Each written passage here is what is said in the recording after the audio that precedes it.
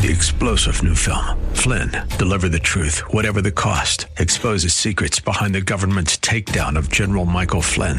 Flynn knew what the intel world had been up to. He ordered the first audit of the use of contractors. This set off alarm bells. He told the truth. He was the most dangerous person for Donald Trump to hire. They had to get rid of Flynn. Flynn, deliver the truth, whatever the cost. Available now. Watch it today. Go to salemnow.com. salemnow.com. Welcome to the Georgene Rice Show podcast. This program was originally broadcast live on 93.9 KPDQ. We hope you enjoy the show. Well, good afternoon and welcome to the Friday edition of the Georgene Rice Show. Glad to have you with us. James Blend is producing, Clark Hilton engineering today's program. We're going to start out with some of the day's headlines, and then we'll turn our attention to the lighter side of the news. We'll also invite you to consider joining comedian Nazareth, who's coming to the Portland area on Saturday night, 6 o'clock. All the details coming up in a conversation later this hour. Well, Iran today denied allegations that an Iranian missile brought down a Ukrainian jetliner that crashed in Tehran shortly after the nation fired missiles at American and coalition forces in retaliation for last week's airstrikes that killed top General Qasem Soleimani. Iranian officials called on the U.S. and Canada to share any information they have on the crash that killed 176 passengers and crew on board. Pentagon and other Western leaders Thursday said intelligence suggested the Ukrainian International Airlines flight was shot down by an Iranian anti-aircraft missile, perhaps unintentionally. Well, the latest developments come as Iran reportedly changed course on Friday and invited Boeing, a U.S.-based company, to help in its investigation into the crash.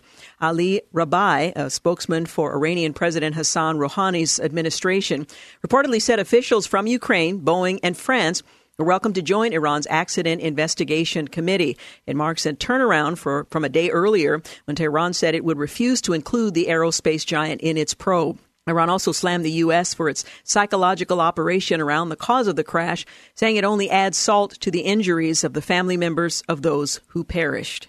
President Trump headlined his first major rally of the election year Thursday in Ohio and almost immediately slammed Democrats over their opposition to his order to take out Iranian General Qasem Soleimani. President Trump portrayed radical left Democrats as being more upset about the death of the horrible terrorist than about Soleimani's savage crimes.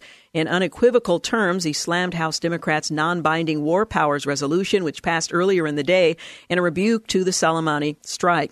The president went on to suggest that Democrats, including House Speaker Nancy Pelosi and House Intelligence Committee Chairman Adam Schiff, in a less flattering description, both California Democrats would have tipped off the media about the operation had they known about it ahead of time. That remark seemed to build on Republican Representative Doug Collins' Wednesday night remark on Fox Business host Lou Dobbs. The Democrats are in love with terrorists. He later withdrew that comment. Separately, Trump said he hoped former Vice President Joe Biden would win the Democrats' 2020 presidential nomination and pledged he would highlight what he called the Biden's corruption all throughout the campaign. All of this at the first rally of 2020, election year for President Trump.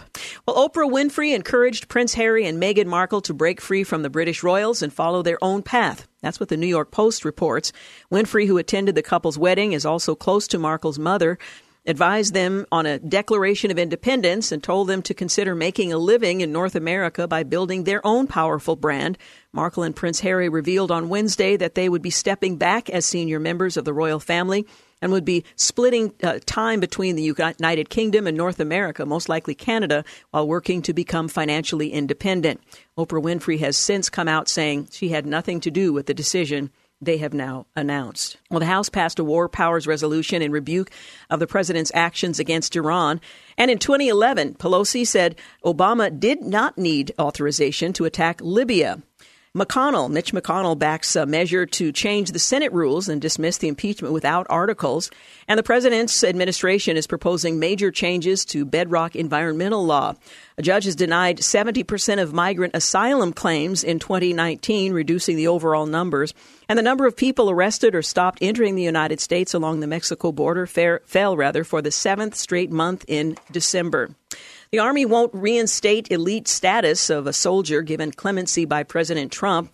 And New Jersey gave a Texas church shooter a plea deal that wiped out his gun felony. And the Golden State is considering a statewide ban on gas-powered garden tools. That's California. On this day in history, 1920, the League of Nations is established as the Treaty of Versailles, ending World War I, takes effect. On this day in 1776, Thomas Paine anonymously publishes his influential pamphlet, Common Sense, which argues for American independence from British rule. Perhaps someone should pen something similar now, but a different kind of common sense. On this day in 1946, the first General Assembly of the United Nations convenes in London. Also in 1946, on this date, the first man-made contact with the moon is made as radar signals transmitted by the U.S. Army Signal Corps are bounced off the lunar surface. 1967, President Lyndon Baines Johnson, in his State of the Union address, asks Congress to impose a surcharge on both corporate and individual income taxes to help pay for his Great Society programs, as well as the war in Vietnam. In 1984, the United States and the Vatican established full diplomatic relations for the first time in more than a century. And on this day in 1994, President Bill Clinton, attending a NATO summit meeting in Brussels, announces completion of an agreement to remove all long-range nuclear missiles from the former Soviet Republic of Ukraine. On this day, finally, in 2009, the aircraft carrier USS George Herbert Walker Bush is commissioned with its namesake, the 41st president, and other members of the Bush family on hand for ceremonies at the Naval Station in Norfolk, Virginia. Well, President Trump told in an exclusive interview on Fox News' Laura Ingraham that the imminent threat from Iran that provoked the United States to kill Iranian General Qasem Soleimani involved planned attacks on 4 U.S. embassies. Asked specifically what was targeted, Trump revealed, "We will tell you that probably it was going to be the embassies in Baghdad." Pressing on whether large-scale attacks were planned for other embassies, the president said, "I can reveal that I believe it probably would have been 4 embassies." Well, the exclusive interview with the president aired today on Fox News, or rather will air today at, I believe it's 7 p.m. Pacific time. The American embassy in Baghdad already faced an attack on New Year's Eve when demonstrators stormed the compound to protest American airstrikes against Iran-backed militia members. But there has been confusion over whether additional attacks were being planned at the embassy after the president told reporters Thursday they killed Soleimani because they were looking to blow up our embassy. The administration has repeatedly said that strike was an act of self-defense to prevent what it described as an imminent threat against U.S. interests and troops. Earlier Friday, Secretary of State Mike Pompeo was grilled on the specifics of that threat as reporters quizzed him on what imminent meant. "We had specific information on an imminent threat and that threat stream included attacks on U.S. embassies, period. Full stop," he said. When later asked what he meant by imminent, he responded, "It was going to happen." Well, during Friday's interview with Ingraham, the president was also asked about whether the Iraqi backlash to the Soleimani strike could lead to U.S. troops leaving Iraq. "I'm okay with that," the president said in response. But he dismissed recent calls from Iraqi officials to begin planning for the withdrawal of American troops from Iraq. That's what the Iraqis, say publicly. They don't say that privately, the president went on to say. Well, the U.S. Special Operations Forces unsuccessfully tried to kill another top member of the Iranian Revolutionary Guard's elite Quds Force on the night General Qasem Soleimani was taken out by a drone strike. A senior U.S. official has confirmed the covert mission in Yemen, which was first reported on Friday by the Washington Post, was directed by Abdul Reza Shalaha, a commander and financier whom the State Department says was at the center of the botched 2011 plot to assassinate a Saudi ambassador on U.S. soil. We have seen the report of a January 2nd airstrike in Yemen, which is long understood as a safe space for terrorists and other adversaries to the United States. Commander Rebecca Rebarich, a Pentagon spokeswoman, said the Department of Defense does not discuss alleged operations in the region. Well, U.S. officials that spoke to the Washington Post declined to offer details of the airstrike, but failed to take out Shalaha. But one said, if we had killed him, we'd be bragging about it that same night. You're listening to The Georgene Rice Show. We certainly will turn our attention to the lighter side of the news after we finish looking at some of the day's headlines. So stay with us. You're listening to The Georgene Rice Show podcast. It's aired on 93.9 KPDQ. 20 minutes after 4 o'clock, you're listening to The Georgene Rice Show. It's a fun Friday program. We're going to shift to the lighter side of the news. But first, we want to finish up some of the news of the day. Also want to mention I had the opportunity to attend a great movie. It was 1917 earlier this week. It's now available in theaters. It won the Golden Globes Best Picture and is very likely an Oscar favorite. This is a great movie. It takes place during World War I. And it's immersive, it's visceral, it's continuous. It plays as one continuous shot that requires the audience to kind of join the characters on this journey that seems virtually impossible. These are two young soldiers. They're given an impossible mission to cross enemy territory through the trenches, through no man's land, and deliver an urgent message that's going to save the lives of 1,600 fellow soldiers, one of whom happens to be the brother of one of these two soldiers. It honors the sacrifice of an entire generation that fought in this war to end all wars that have been forgotten. And these are ordinary, young, very young men who perform extraordinary acts of bravery. It's beautiful. It's emotional. It's an absolute must-see. Opened in theaters today here in the Pacific Northwest. It's playing at select theaters. Let me encourage you to take advantage of the opportunity to see it. Again, an Oscar favorite, voted the Best Picture at the Golden Globes. You'll enjoy it. I did, and I think you will as well. 1917 in theaters this evening. We've been looking at some of the day's news, and Iran reportedly changed course on Friday and invited Boeing, the U.S.-based company, to help it in its investigation into the Ukrainian jetliner that crashed in Tehran a day earlier. Tehran said it would refuse to include the aerospace giant in its probe, even though it was a Boeing craft that's drawn international attention, widespread speculation that a missile caused that crash that killed the 176 on board. Iran also slammed the U.S. for its psychological operation around the cause. A spokesperson for the Iranian president reportedly said officials from Ukraine, Boeing, and France are now welcome to join Iran's accident investigation committee. Ukraine owned the plane, Boeing manufactured the aircraft, and France built the engine. We advise the U.S. government to wait for the results of the accident investigation committee of the Ukrainian plane crash instead of spreading lie and carrying out their psychological operation. He said, it's unfortunate that the U.S. government and its conscience are unaware companions add salt to the injury of the families of the victims. Now, it's important to point out that the Prime Minister from Canada and others have also said, yes, it appears that this is what happens, and this is what happened, and that there seems to be footage that confirms events leading to the downing of their aircraft.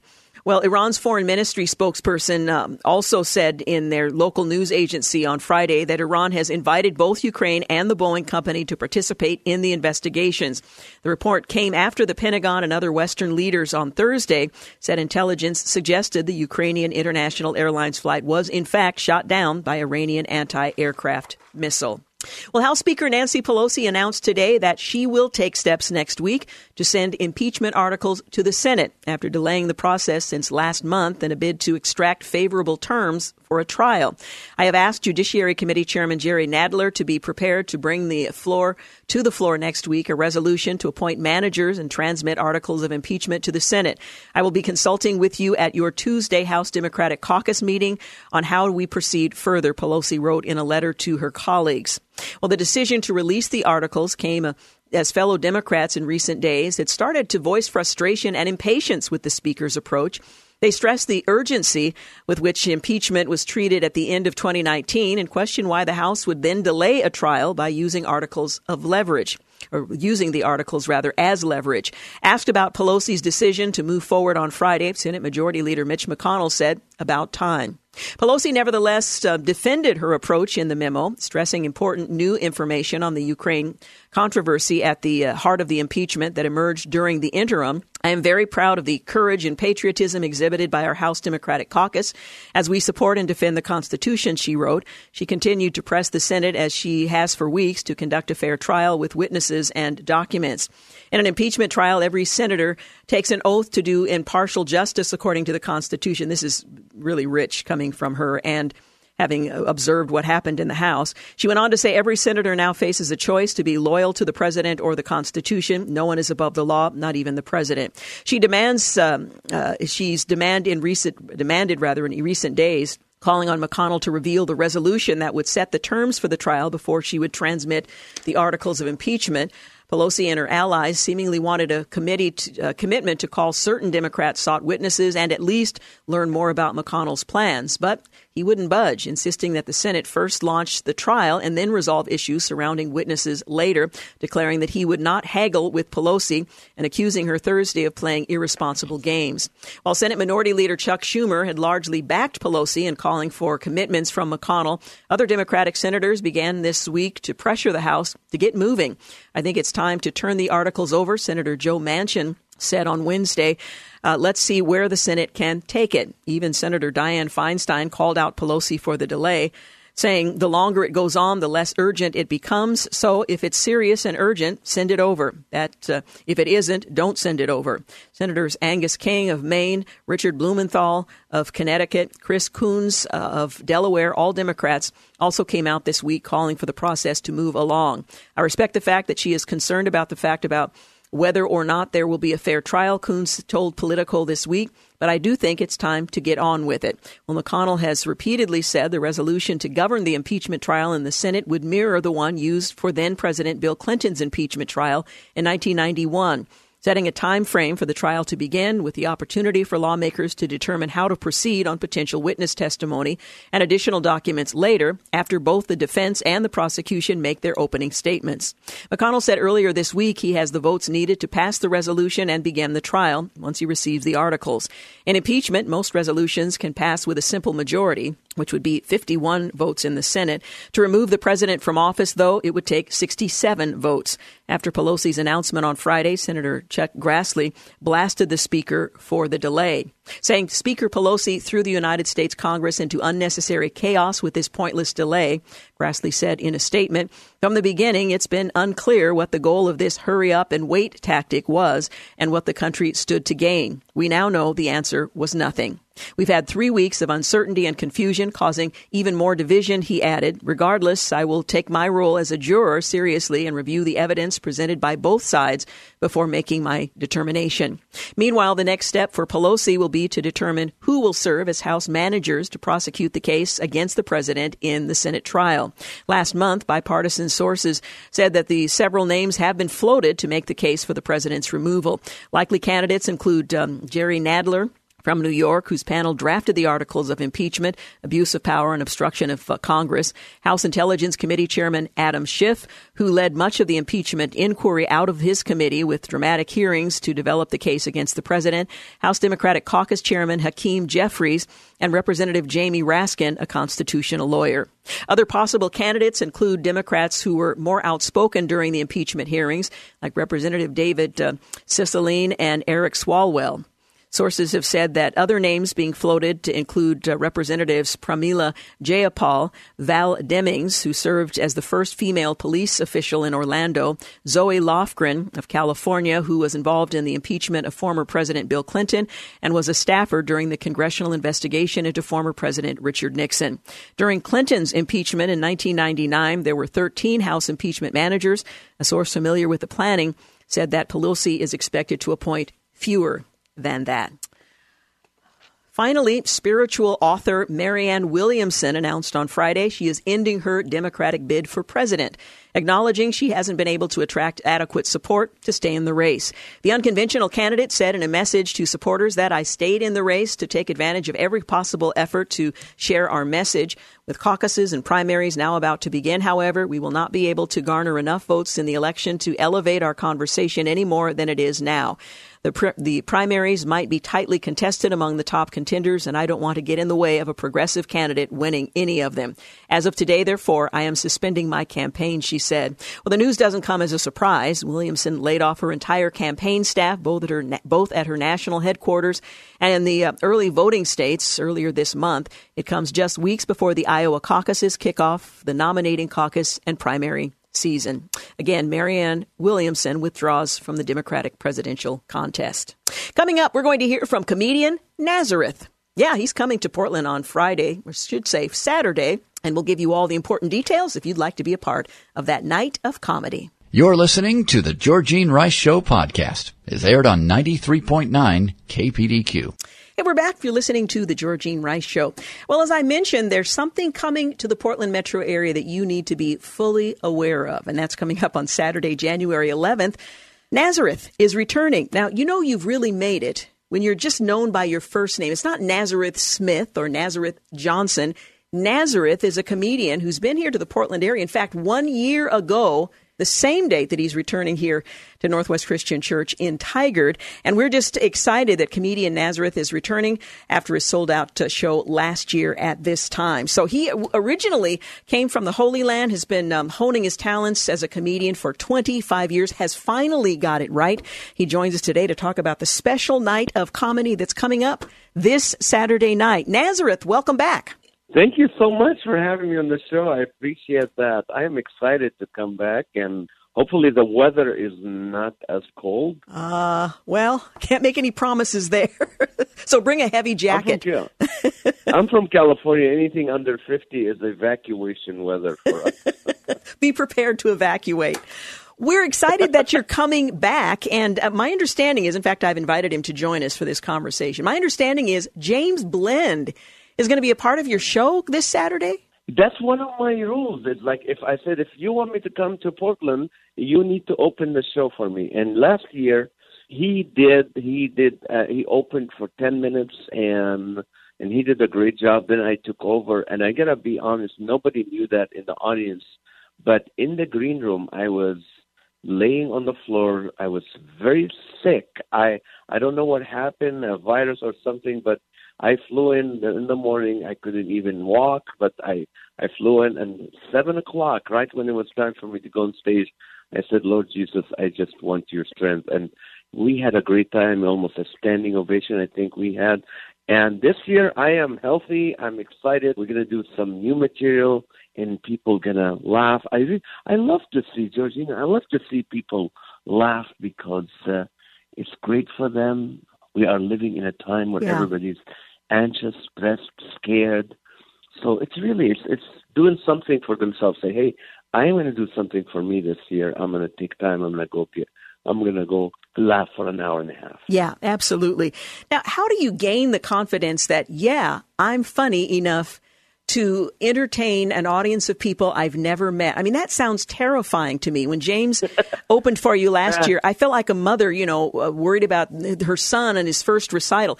How do you gain the confidence that, this is not only funny, but this is going to be funny enough to amuse an audience in Portland? 30 years, 4,000 shows, and I think, I don't know, the only thing I know about my car is I can put the gas in the gas tank. I don't do anything around the house. I always have handy people do that. All I know in the last 30 years is how to do comedy and how to read my Bible. That's the two things I can share from the Word of God. I can do comedy, a full-time comedian. So, I take my craft seriously. Every year I want to be a better Nazareth than I am the year before. So really, I take a lot of time and a lot of effort to get better. So it becomes a technique to where you get the audience to laugh and to just, relax, put their wall down, enjoy themselves, to let them know, hey, I'm not here to say anything that's going to offend you. I'm not here going to say something that's going to be blue or dark or your daughter or your grandma is going to be offended at. I'm just going to have fun. And for me, my goal is to make people laugh, and then at the end, just share the joy of Jesus with them. Yeah. Boom, that's it. And you do such a great job at that. I remember the first time I heard your comedy was at a pastor's appreciation event. And I have to admit, I started out a little bit skeptical. Okay, where is he going to go with this? I was so impressed. And I was thrilled that you came back shortly after that event. It seems to me that comedians have to be some of the more deep thinkers and observers in our culture, because you not only are aware of what's going on, but you see sort of underneath it some of the threads that merit our laughter and help us to kind of put us at ease through some of the challenges that we face. I hear that a lot, and you try to be humble about it. But people were saying, comedians are the philosophers of our day. They're the ones that see things but say it in a way that kind of catches people, make them laugh. If we shared it with seriousness, what we see and how we think life is, weird and crooked, then people might not laugh or they might not read what we say. But when we do it with humor, people really get impressed by it, and it affects them, and it. So I mean, all the comedian friends I know we're all in high IQs, because you have to be to know, to look at life, to look at things different. Yeah. Or maybe we could be just weird people that never. Or a combination of both. Both, yeah, that's right. Sometimes I feel that, yes. I do feel like we're different kind of thinkers, Nazareth, in the sense that we're always observing the world around us, and I don't know that everybody always is. It's kind of one of those things where you're almost always looking for the joke, but at the same time, you have a different perspective on watching the world. Okay, is this Lee talking? This is James. James Vine, okay. See, you guys sound the same on radio. Everybody on radio sounds the same, except for Georgina, of course, sounds a lot more feminine than that. Thank you. But yeah, James, we do. I was trying to figure out if that's Lee or James. So what was the question again? Oh, that ruins my last. Well, just the observation that there's a different kind of thinking involved when you do comedy, that your observation skills are always, no matter what the situation, they're always watching the world in ways that not everybody is. You're right. We're like, we feel sometimes like we're outside of ourselves, looking in at the world, what we're doing, how we're saying things, what people saying to us. And I just, like, this morning, I was like, someone was saying like a big ticket item, like a car. I was like, what is a big ticket? You never go to get a ticket to buy a car. A big ticket item is when you park the car in the wrong place. That's what a big ticket item. So I'm just thinking this thing this morning. It's not a joke yet, but that's how we look at life. That's how you see the world. Well, I want to remind our listeners that you're going to be here on Saturday. That's the 11th of January, 6:00 p.m. at Northwest Christian Church in Tigard on Southwest Hall Boulevard. You can go to kpdq.com for all the important details and to purchase your tickets.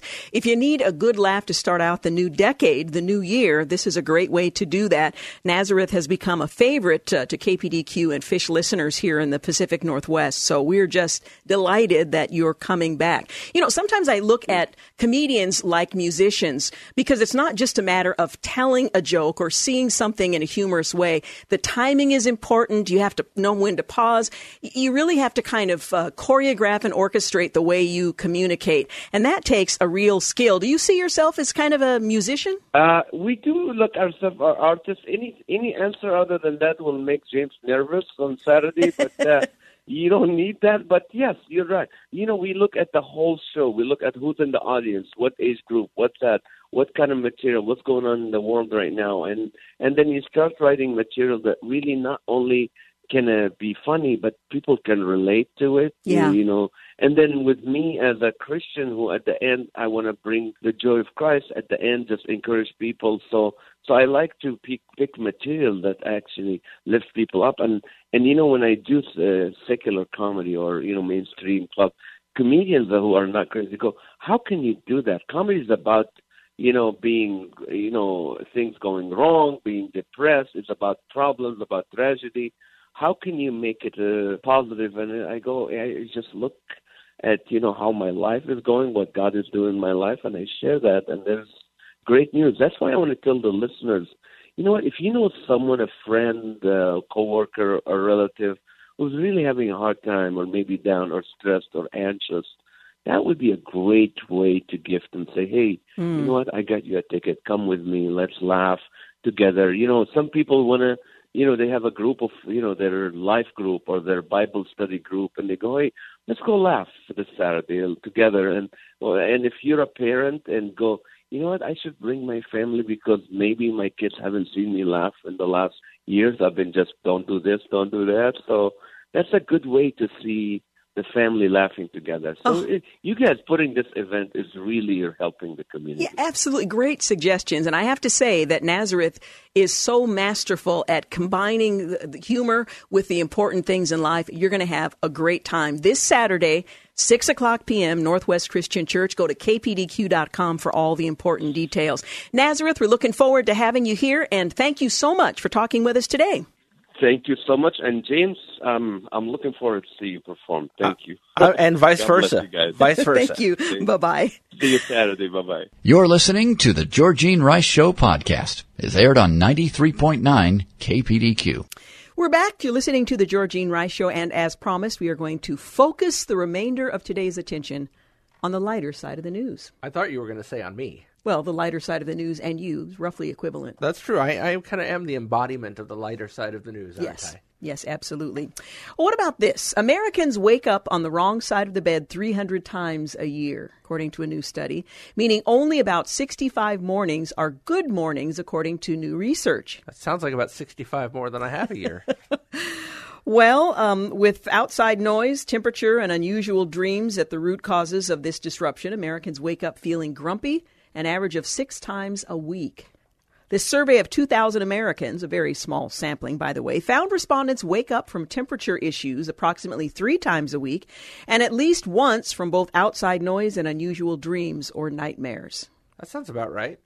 Results found that those surveyed will only spend a quarter of a year getting full, uninterrupted night's sleep. I figure I will eventually get a good night's sleep. And when I say that, people are like, oh, you mean when your daughter is old enough? That's what I'm thinking. Yeah. I was actually thinking when you retire. So another 15, 20 years then? Exactly. Yeah. So, which is about the same track as Verity probably moving out, but Thank you. I'm sure there was a compliment in there somewhere. Well, yeah, I'm having a hard time finding it. I don't know. I think it was just a general statement. I don't think it was intended either as a positive or negative. It was neutral. Well, the study says that for the rest of the year, respondents will spend an average of 90 minutes lying awake in the middle of the night. That means waking up twice a night on average and staying awake for about 45 minutes each time. That's not surprising, as 72% of those surveys reported needing more or better quality sleep. Maybe a mattress, maybe lights out, maybe who knows. 3 in 10 respondents point the finger at stress and anxiety causing them to wake unexpectedly from their slumber. Other common culprits included needing to use the restroom and temperature issues. And they tell us not having sufficient sleep is a very serious matter long term. Well, the good news is, again, as I've explained on many occasions here on this show, I do get my daily nap in from 4 to 6. I'm sorry, were you talking? I'm not sure I was. Well, the holidays are supposed to be a time to come together with family and celebrate, but a new survey found that most Americans can barely get through an evening with their family before needing a break. Oh, that's the truth. Again, a total of 2,000 Americans, a pretty small sampling, who usually travel to visit family during the holidays took part in this research, and 75% of them say they'll inevitably need to get away from their relatives and indulge in some much-needed me time. Yeah, that's That is fair. so first world me time. In fact, it only takes respondents an average of 3 hours and 54 minutes before they start to feel sick of their families. So how are people finding some peace and quiet? Well, according to the survey commissioned by Motel 6, 1 in 4 Americans will find a quiet room in their relative's home to hide away. Meanwhile, 37% take things a step further and fabricate an excuse to leave the party altogether. I have that problem less with my family than I do my wife's family. And before you go, oh my goodness, he's slamming his in-laws on the radio program. I'm Said really it for not. me. The reality of it is my wife comes from a much bigger family than I do. And so I'm used to much smaller crowds at the holidays.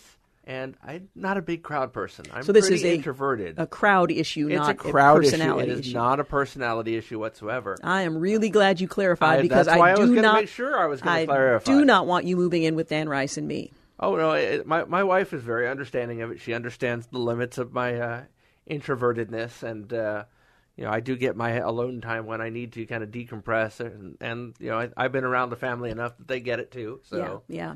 Well, despite all that stress, 60% of respondents say that they still make the journey to visit relatives every year because quality family time doesn't happen all that often. Another 53% say they still find ways to enjoy their holiday visits, and 47% say staying with family is cheaper and more convenient. And that's what getting together with family is all about, cheaper and more convenient. Now, I have to say, I don't have this issue at all. I love spending time with my family and don't get enough of it, and we enjoy one another, and so I feel sorry for those who don't. I mean, like I said, for me, it's not an enjoyment thing. I think if it was, even when we have our gathering every year for Christmas, which I really enjoy. And I really enjoy all of our people and all our company, and I still, by the end of it, mentally exhausted, just because I've had. There are so many things that I could say that It's called I I'm an extreme introvert, is what it's called. Say them. I'm just an extreme introvert. Well, here's one thing you might consider next Okay. time your family gets together. An Arizona man's emotional support animal is creating quite a buzz. Prescott Valley, Arizona. He's a resident there. David Keller, he thinks the application process to register an emotional support animal is too easy. So he tried registering a swarm of bees as his service pet. Oh, gosh. And This sounds like a nightmare to me. it worked. It worked. Emotional support bees. Yes, a lot of people thought it was hilarious. How do you get the vest on them? I do not know. And a lot of people were getting upset, he told CBS affiliate WTRF-TV. He recently went on a website called USAServiceDogRegistration.com and successfully uploaded a random photo of a beehive as a service animal to bring awareness to the issue that anyone could do this. Well, Keller was inspired to go through with the registration after seeing a service dog that was visibly untrained. I could very easily tell that it was not a service animal because it was pulling the owner to the parking lot. I was thinking that it's just too easy to get these animals to be service animals. Well, the website he used to register his swarm of bees is one of many that make the application process for emotional pets too easy, according to experts. So, an emotional support swarm of bees. Oh, what does it support you from getting hives? I don't know, but I can guarantee you your family gatherings would be much shorter if you had an emotional Well, the swarm problem of is I'd be bees. the first one to leave in that scenario. You know I have a staunch fear of bees. Now, is that all bees, bumblebees, black bees, Oh, no. Anything. hornets, yellow Yes, jackets? Absolutely. Yeah, all bees. So if it buzzes, you're not into it. I even look skeptically at flies. Really? I'll always do a double take when I hear a fly just to make sure. So it's specifically the bee and not the insect nature of the bee. Correct. Huh. Note to self, keep jar with bee at desk. Arriving unannounced, snooping around, breaking something are the top 3 no-no guests can commit while staying in someone's home, according to new data. Now, this is, following the holiday season when people were Right. coming and going, staying with relatives, leaving, maybe staying too long. A new survey of, guess how many, 2,000 Americans recently explored the concept of guest room etiquette. And they unveiled the biggest faux pas guests can commit while staying with a host, family member or not. And with the holiday season, 60% of Americans surveyed will be staying with family, and did, for an extended visit in a guest room. Conducted by one poll on behalf of Mattress Firm, the study found that being too loud, smoking, leaving a mess, all top the list of things to avoid during a guest in someone's home visit. That was awkwardly put, but you get the idea. Also scoring high marks on the list of annoying guest habits were coming back intoxicated, being too demanding with the host, bringing an extra guest without warning, eating food in the house without asking first. Knowing when to say goodbye is appreciated. The average respondent said that guests are officially overstaying their welcome after 3 nights, unless there's been some prearrangement. The survey found that 1 in 5 Americans, or 21%, will be hosting someone this year, and even with the previously mentioned faux pas, 63% of respondents said they enjoy hosting friends and family. Now, if you are among those hosting, there are a few things you can do to make your guest feel at home.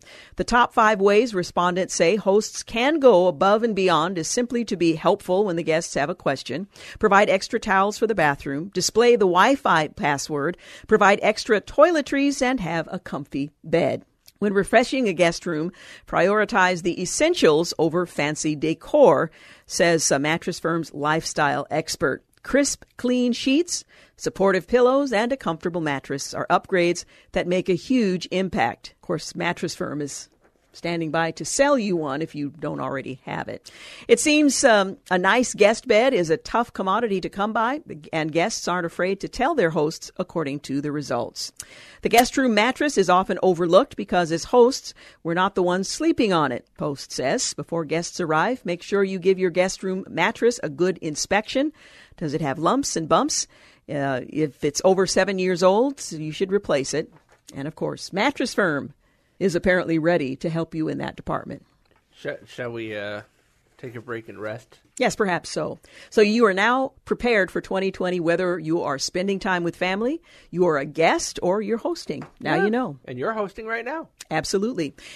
And with that, we're going to take a quick break. We're going to check the mattress to make sure it's okay if you stop by. You're listening to The Georgene Rice Show on a fun Friday afternoon. You're listening to the Georgene Rice Show podcast. It's aired on 93.9 KPDQ. Welcome back. You're listening to the second hour of The Georgene Rice Show, in which we have jettisoned the more important news we covered earlier in the program, and we're looking at the lighter side of the news. With me in studio is James Blend. I simply cannot get him out, so he's co-hosting the program. That's funny. I seem to remember you threatening me that I couldn't leave. Well, there's that, too. Okay. There's this. National Review is reporting the world is getting better. It's just that no one tells you about it. So if you're a little discouraged by all the things that are going on, a special morning jolt today. As you try to get through these long days of the new year, you might want to consider some breathtaking advances to encourage you along the way. You'll be stunned when you realize how many dramatic breakthroughs have been made against some of the most common and deadly diseases and ailments out there. One, a new blood test could detect breast cancer 5 years before other clinical signs manifest. This could be available to patients in 4 to 5 years. Separately, a new treatment for early stage breast cancer could wipe out a growth in just one treatment. Wow. 2, a new three-drug combination therapy could provide significant help up to 90% of those suffering from cystic fibrosis. 3, we could soon see a pill that can prevent heart attacks in high-risk patients. Drug maker Amarin shocked the world last year when a long-running clinical trial showed that its medicine derived from purified fish oil and some other things substantially reduced the risk of cardiovascular events like heart attacks in high-risk patients. In November, a panel of experts convened by the Food and Drug Administration reviewed Amarin's data. They voted 16-0 that, I guess it's called Vascepa, was safe and cuts cardiovascular events. Number 4, Israeli researchers think they've discovered that a molecule designed to help stroke victims may be a new way to wipe out pancreatic cancer, which is one of the toughest cancers to treat.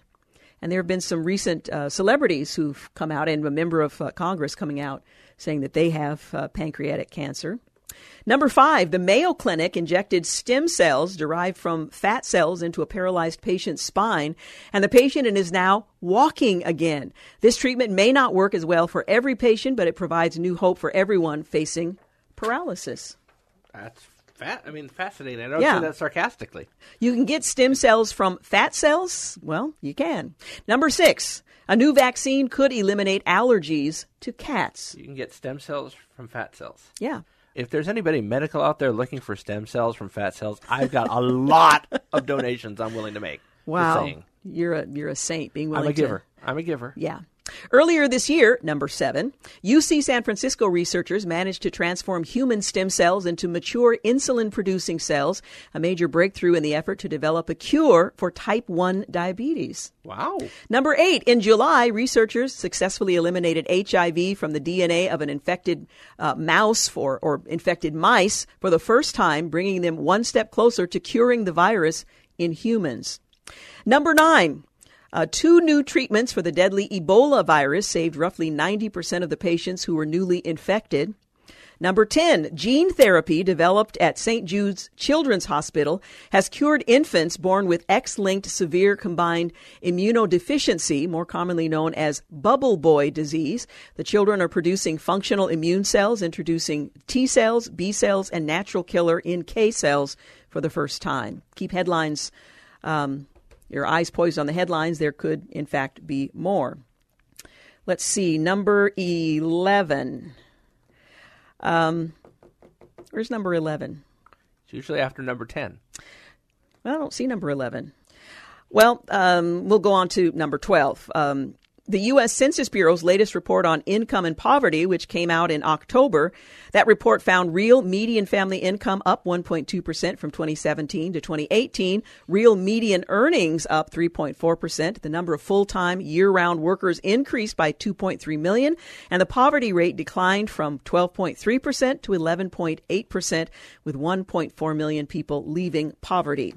Number 13, despite predictions that Amazon was going to put a bookstore out of Business, the number of independent bookstores keeps rising each year. The most recent figures, 1,887 independent book-selling companies running 2,525 stores. So there. Number 14, the cost of lithium-ion batteries is down about 87% over the past decade, which makes electric vehicles a more cost-effective option for transporting people and goods. Number 15, that's a lot of ugly trade wars and tariffs going on, but there is progress on some fronts. Japan just approved a deal that will lower or remove tariffs on $7.2 billion in U.S. farm goods, including a gradual reduction of its 38.5% duty on American beef to 9%. Number 16, in September, for the first time in 70 years, the United States exported more crude oil and petroleum products than it imported per day.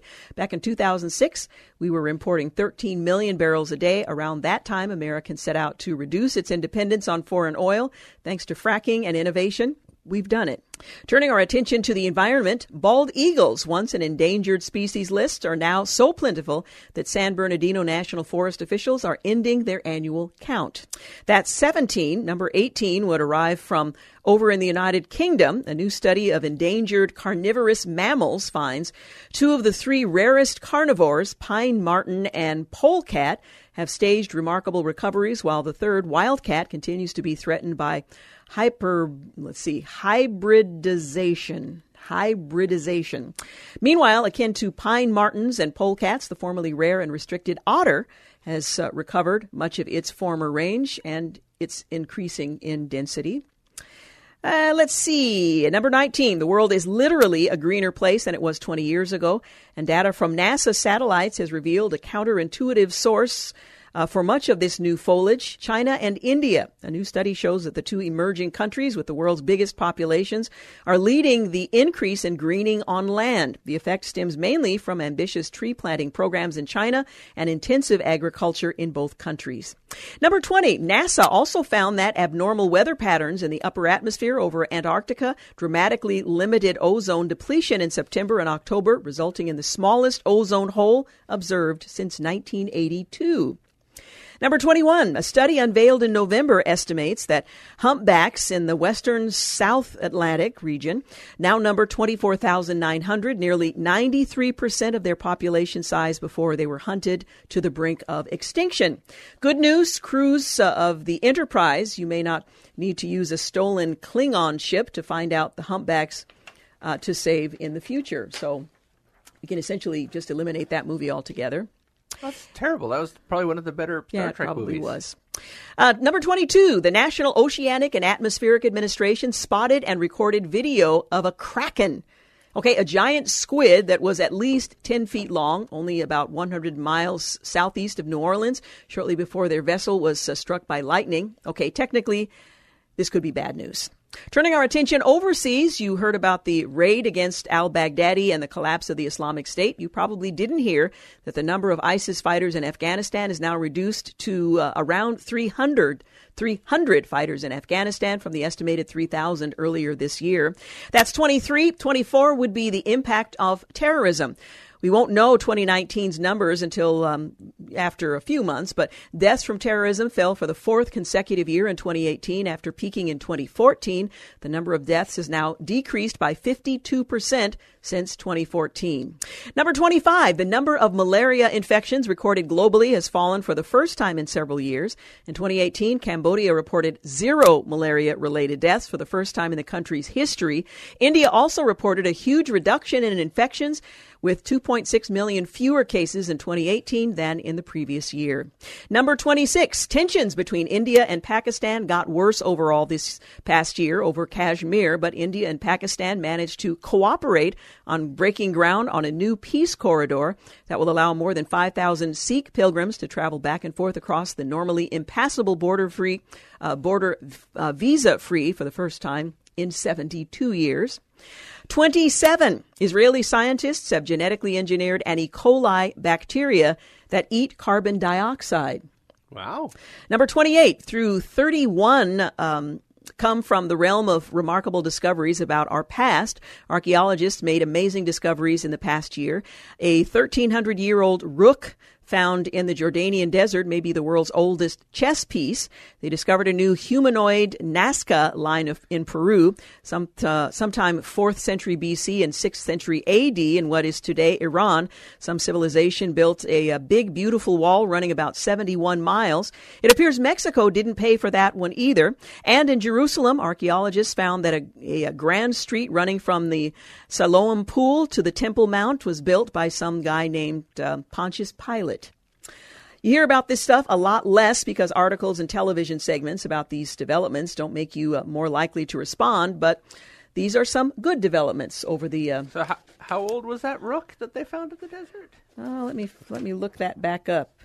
How old was the rook? It was 1,300 years old. That's no surprise. Isn't that about the average length of a chess match? Yeah, and just about that slow.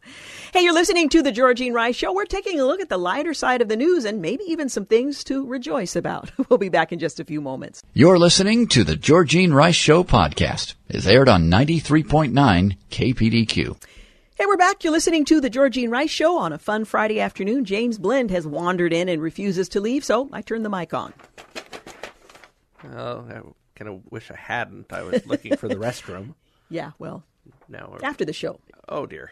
Well, the Miami couple who purchased a much-talked-about piece of art consisting of a banana duct-taped to the wall for $120,000 acknowledged the absurdity of the artwork and said they plan to gift it to the museum.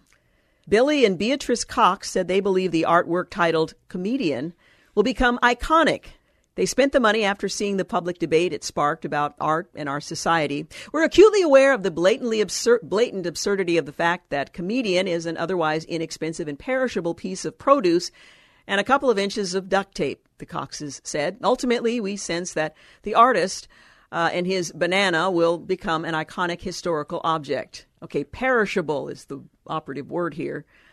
They plan to loan and eventually gift the banana to an unspecified art museum. Okay. Yes, the banana itself will need to be replaced. They acknowledged the expensive piece of produce was the talk of the art world in Miami at a festival there last month, with critics lambasting the conceptual artwork of Italian artist Maurizio Cattelan as evidence of wealth inequality. 3 editions were sold, ranging from $120,000 to $150,000. Yeah, that spurred a lot of interesting memes on the internet in the days after that. Yeah. With pretty much everything you could think of duct taped to a wall, including people.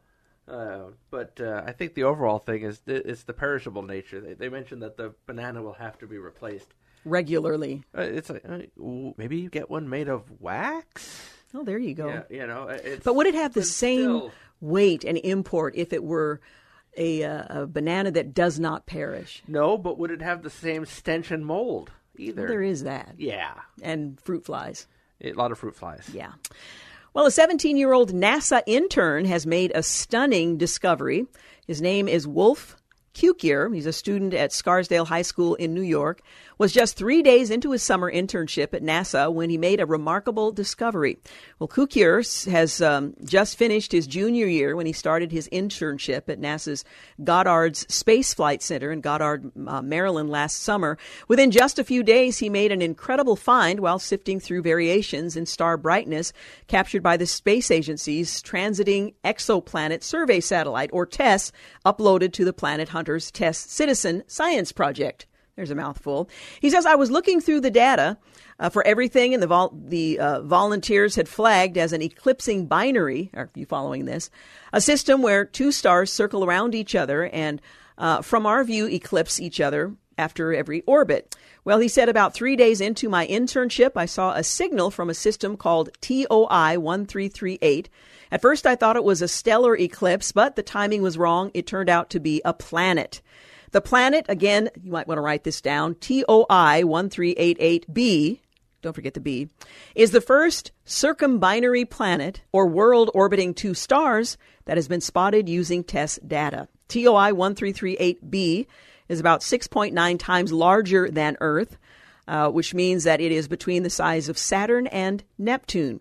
And this 17-year-old kid, just making his way through the data, was the one to discover it.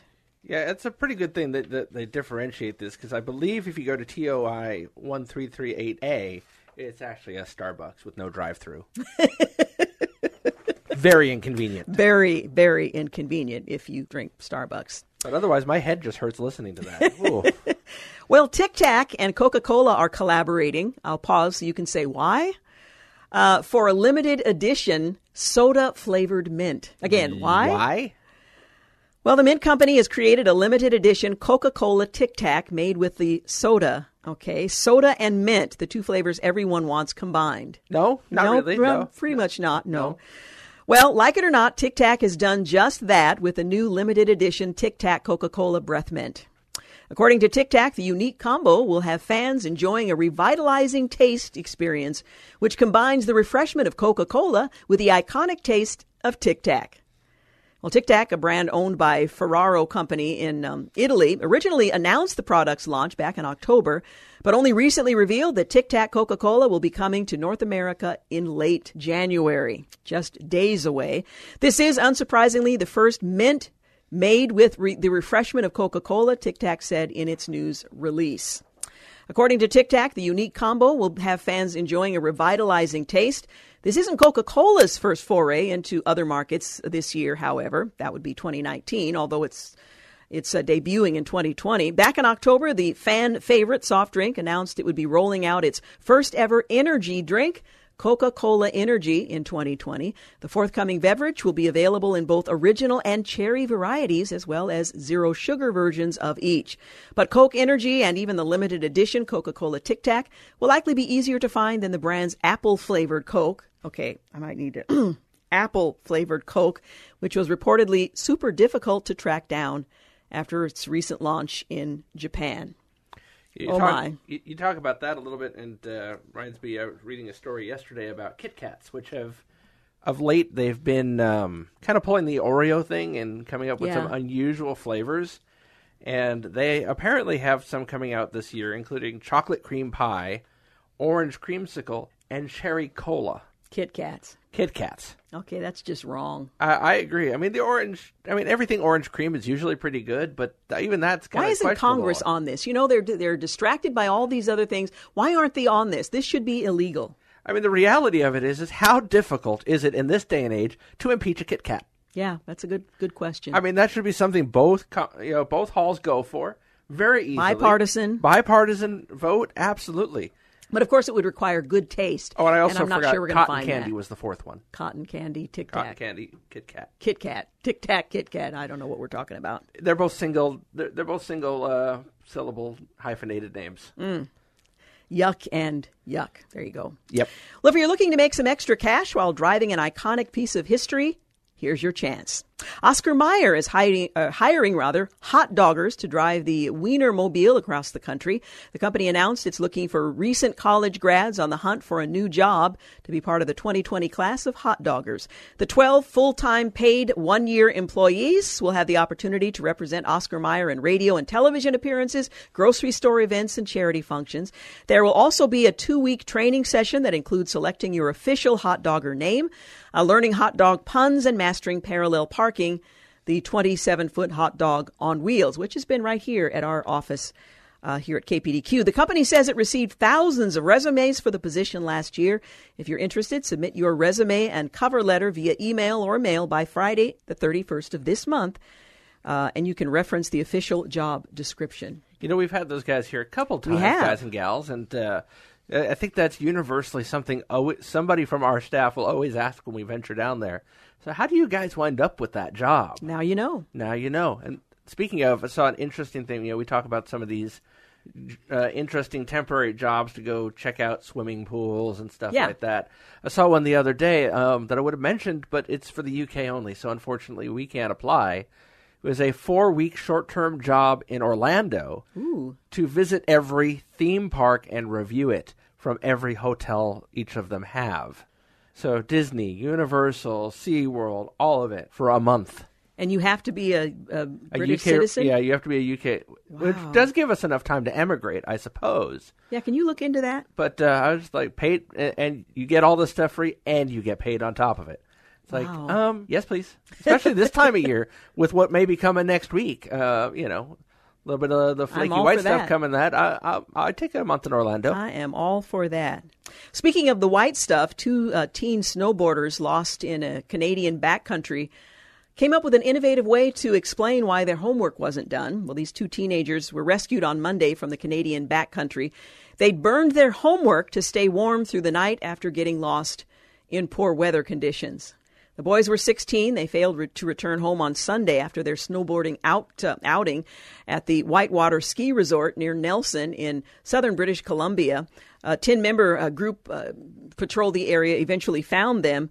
But what they had to say when they returned, we burnt our homework. Now, there was a big, a lot of attention, a big news story around all of this. So they were legitimately lost, burning the homework and therefore not having the assignment ready on time. I wonder how the educators responded to that. 20 years ago, that's more like 30 years ago, it's a plausible excuse. But now it's like, surely you have a backup on a flash drive. Of course, it apparently was paper. That's what I'm saying. How do you own? And who does anything on just paper anymore? Well, there is that. They were out in the wilderness, so they didn't have Wi-Fi, I'm guessing. Anyway, that's why I'm an indoor pet. I burned my homework, lost in the wilderness. See, that would never happen to me because I don't get lost in the wilderness because I don't go in the wilderness. Yeah, I'm always indoors. Yeah, that's true. All right, we're going to take a quick break. You're listening to The Georgene Rice Show, having fun on a Friday afternoon. You're listening to The Georgene Rice Show podcast. It's aired on 93.9 KPDQ. We're back. You're listening to The Georgene Rice Show on a fun Friday afternoon, taking a look at some of the lighter side of the news of the last, short season. Well, it does feel like a while since we've done a Friday fun. It has been a while. It probably has been a month, actually. Yeah, it's been a while. We are in election year. It's now officially 2020. There's an election coming up in November. That means candidates can start to announce their plan to run. We can start to see maybe debates in a few months. Wouldn't it be wonderful if it all just started now instead of 15 years ago? It's worse than Christmas. Well, Elizabeth Warren has revealed in her campaigning some things that are relatively unusual. Well, in the lead up to the 2020 presidential election, the top Democratic candidates are apparently facing increasing scrutiny over, their faces. Cosmopolitan magazine, which is smack in the middle of its Candidates Come to Cosmo coverage, really, have we come to that, recently sat down with Senator Elizabeth Warren, she's 70, to discuss a variety of issues, including, but not limited to, her plans to overhaul the healthcare system, her feelings on the current state of campaigning, inequality and sexual harassment in the workplace, President Trump's foreign policy concerning Iran, and, since this is Cosmo, her skincare routine. Now, raise your hand if you care about Elizabeth Warren's skincare routine, or for that matter, any other of the candidates, including the current president of the United States. Well, Warren wasn't alone in divulging her skincare secrets. The magazine had also previously published similar interviews with Pete Buttigieg, don't care, Amy Klobuchar, don't care, Cory Booker, don't care, Bernie Sanders, and former candidate Kamala Harris, don't care, grilling each about similar topics before ending with the same question. What is your skincare routine? Maybe I should pause and ask you, James, what is your skincare routine? Every day I make sure it's still there, and then I make sure it's clean.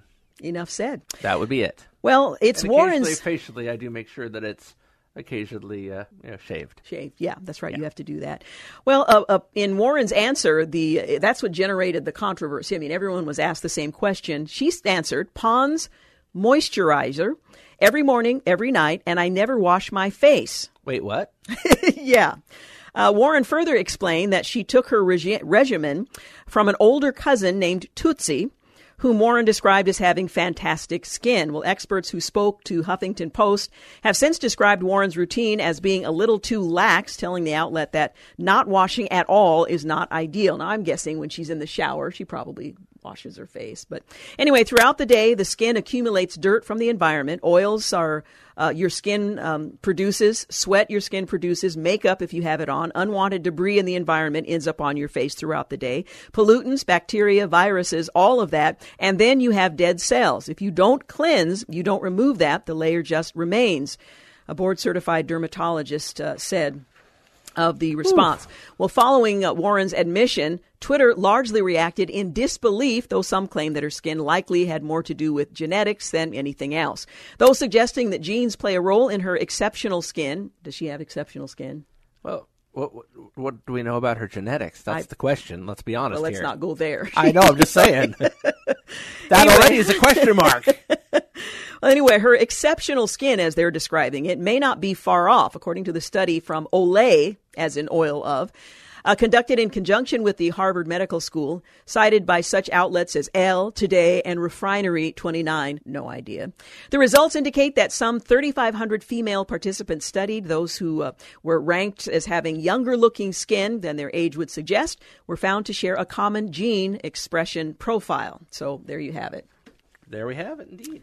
So if you're looking for fashion or dating, she also offered some dating advice. Or if you're looking for skincare advice, look to the political candidates. Hasn't Elizabeth Warren been married for quite some time? I think so, but she offered dating advice. Does she have Tinder tips for everybody, or is that? I mean, you know, No idea. Not for anything. The dating world has changed just in the time I've been married. Don't ask me. I'm not sure that it would be relevant. I find it amazing that political candidates are discussing such issues because they will likely come up at the G8 or, who knows.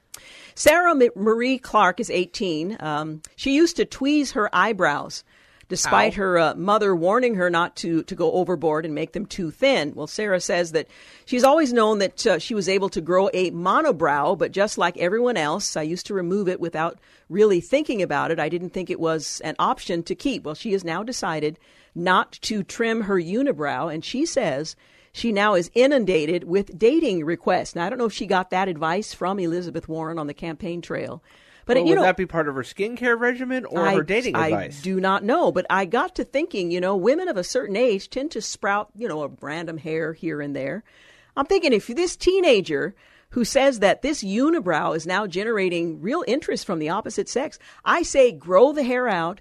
Let's start donning, I say let's, as if this is something I've experienced personally. I'm just speaking generally from what I've heard because only certain women of a certain age have hairs that sprout out, around the chin. I say grow the thing out, do a comb over, start to accessorize. Who knows? It might become more attractive. Hey, it worked for the unibrow teen. You never know.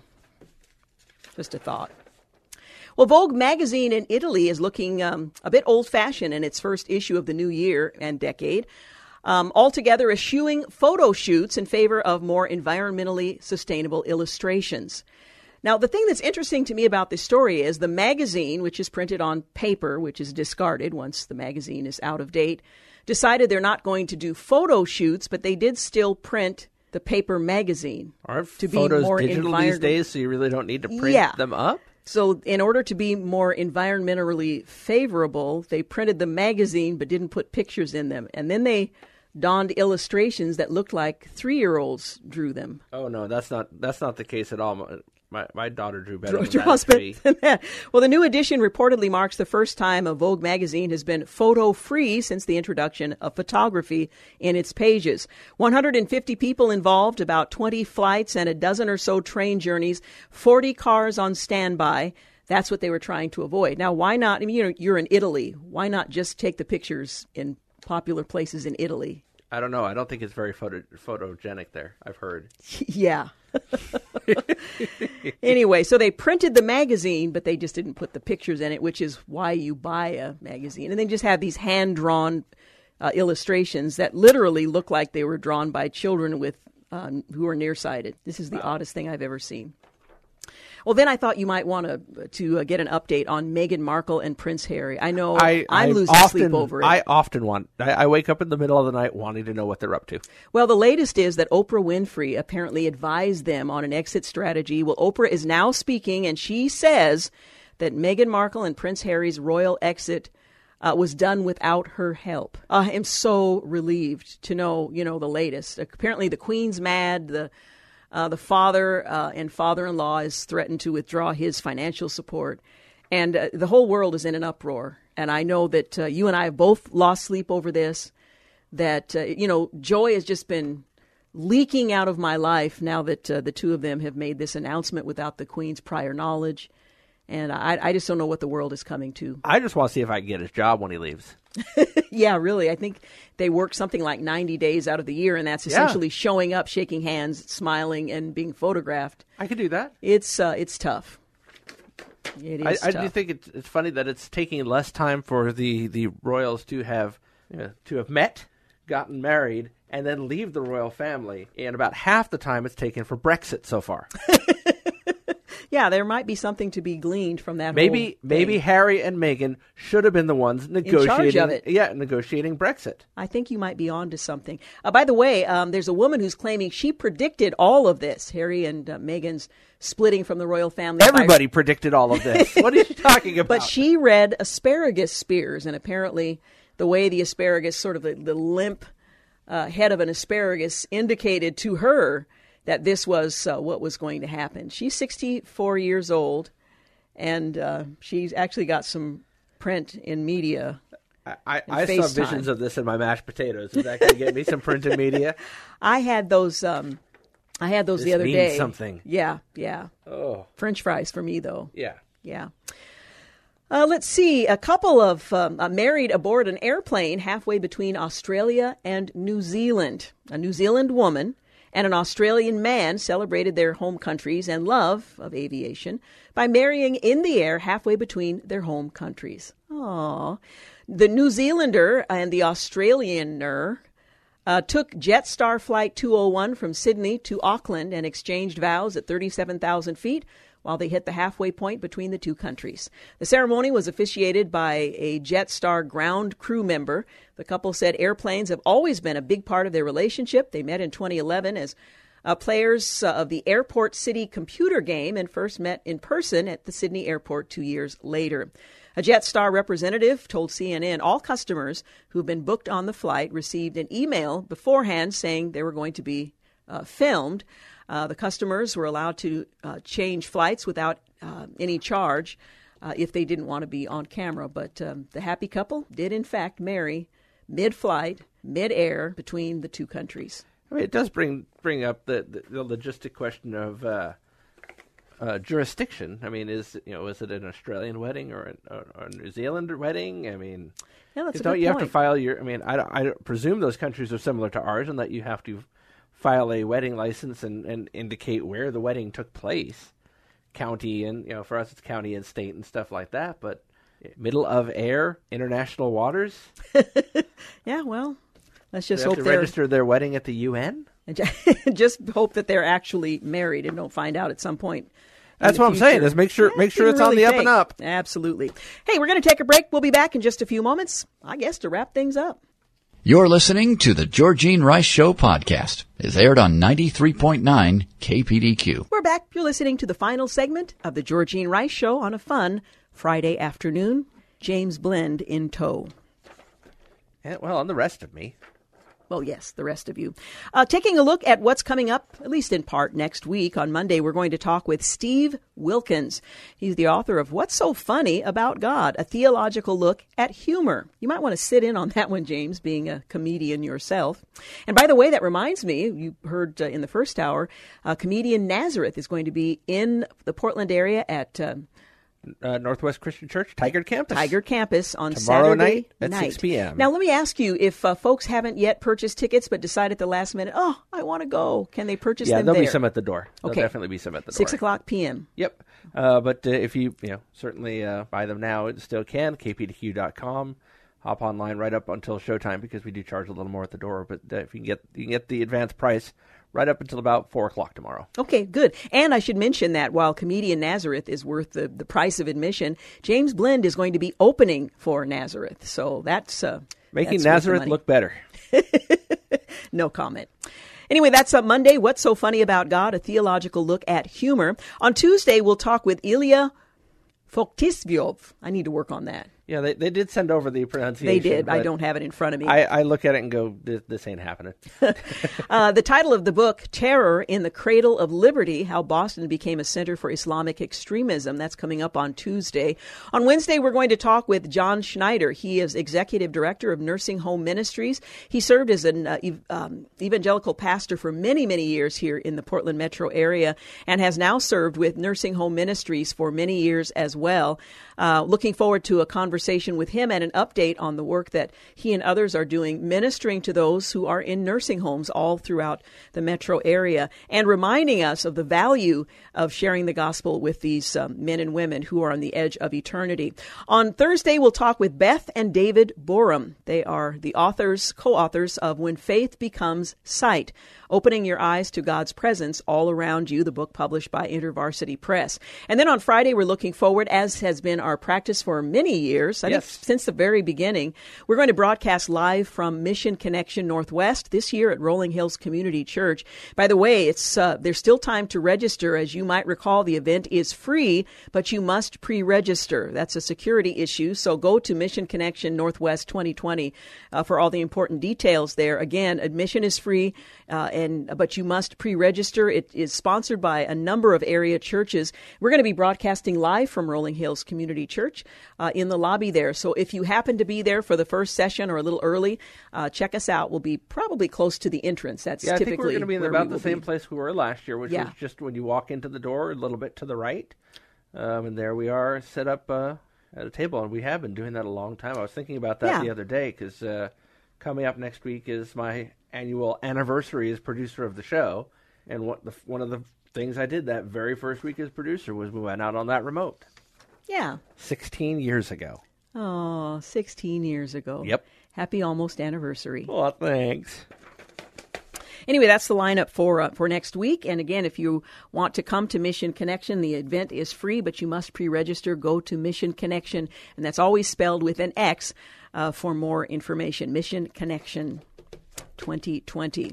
Well, more people engaged with the Bible app this year than in any previous year. That's in 2019. YouVersion. They offer the popular option to read or listen to the Bible on your phone. They have 400 million users worldwide. Announced their most popular Bible verse from this year, or 2019, Philippians 4:6. Don't worry about anything. Instead, pray about everything. Tell God what you need and thank Him for all He has done. The verse reads in the New Living Translation. Yours may read a little bit differently. Says YouVersion founder Bobby Grunwald, we're encouraged to see so many people turning to the Bible in response to their worries, remembering what God has done in their lives and choosing to trust in His faithfulness. Well, with a verse of the day reading plan and other ways to access the Bible, YouVersion's leader says that we're humbled by the opportunity to see lives changed in every country of the world. So Philippians 4:6 is a pretty good one to start out the year 2020 as well, but you might want to hold on to a scripture to carry you through the early part of the year. You may want to check out YouVersion as a Bible verse of the day will remind you to look to God's Word. And again, Philippians 4:6 was last year's most popular Bible verse. We'll close the program with that. Don't worry about anything. Instead, pray about everything. Tell God what you need. Thank Him for what He's already done. I want to thank James Blend for producing today's program, Clark Hilton for engineering. Thank you for making the Georgene Rice Show part of your day. Have a great night. Thanks for listening to the Georgene Rice Show podcast. If you'd like to download a podcast of the show or would like more information on today's guests, please visit the show at kpdq.com or on Facebook. Follow the show on Twitter at GRiceShow and like us on Facebook. And join us live every weekday at 4 for more critical thinking for critical times on 93.9 KPDQ.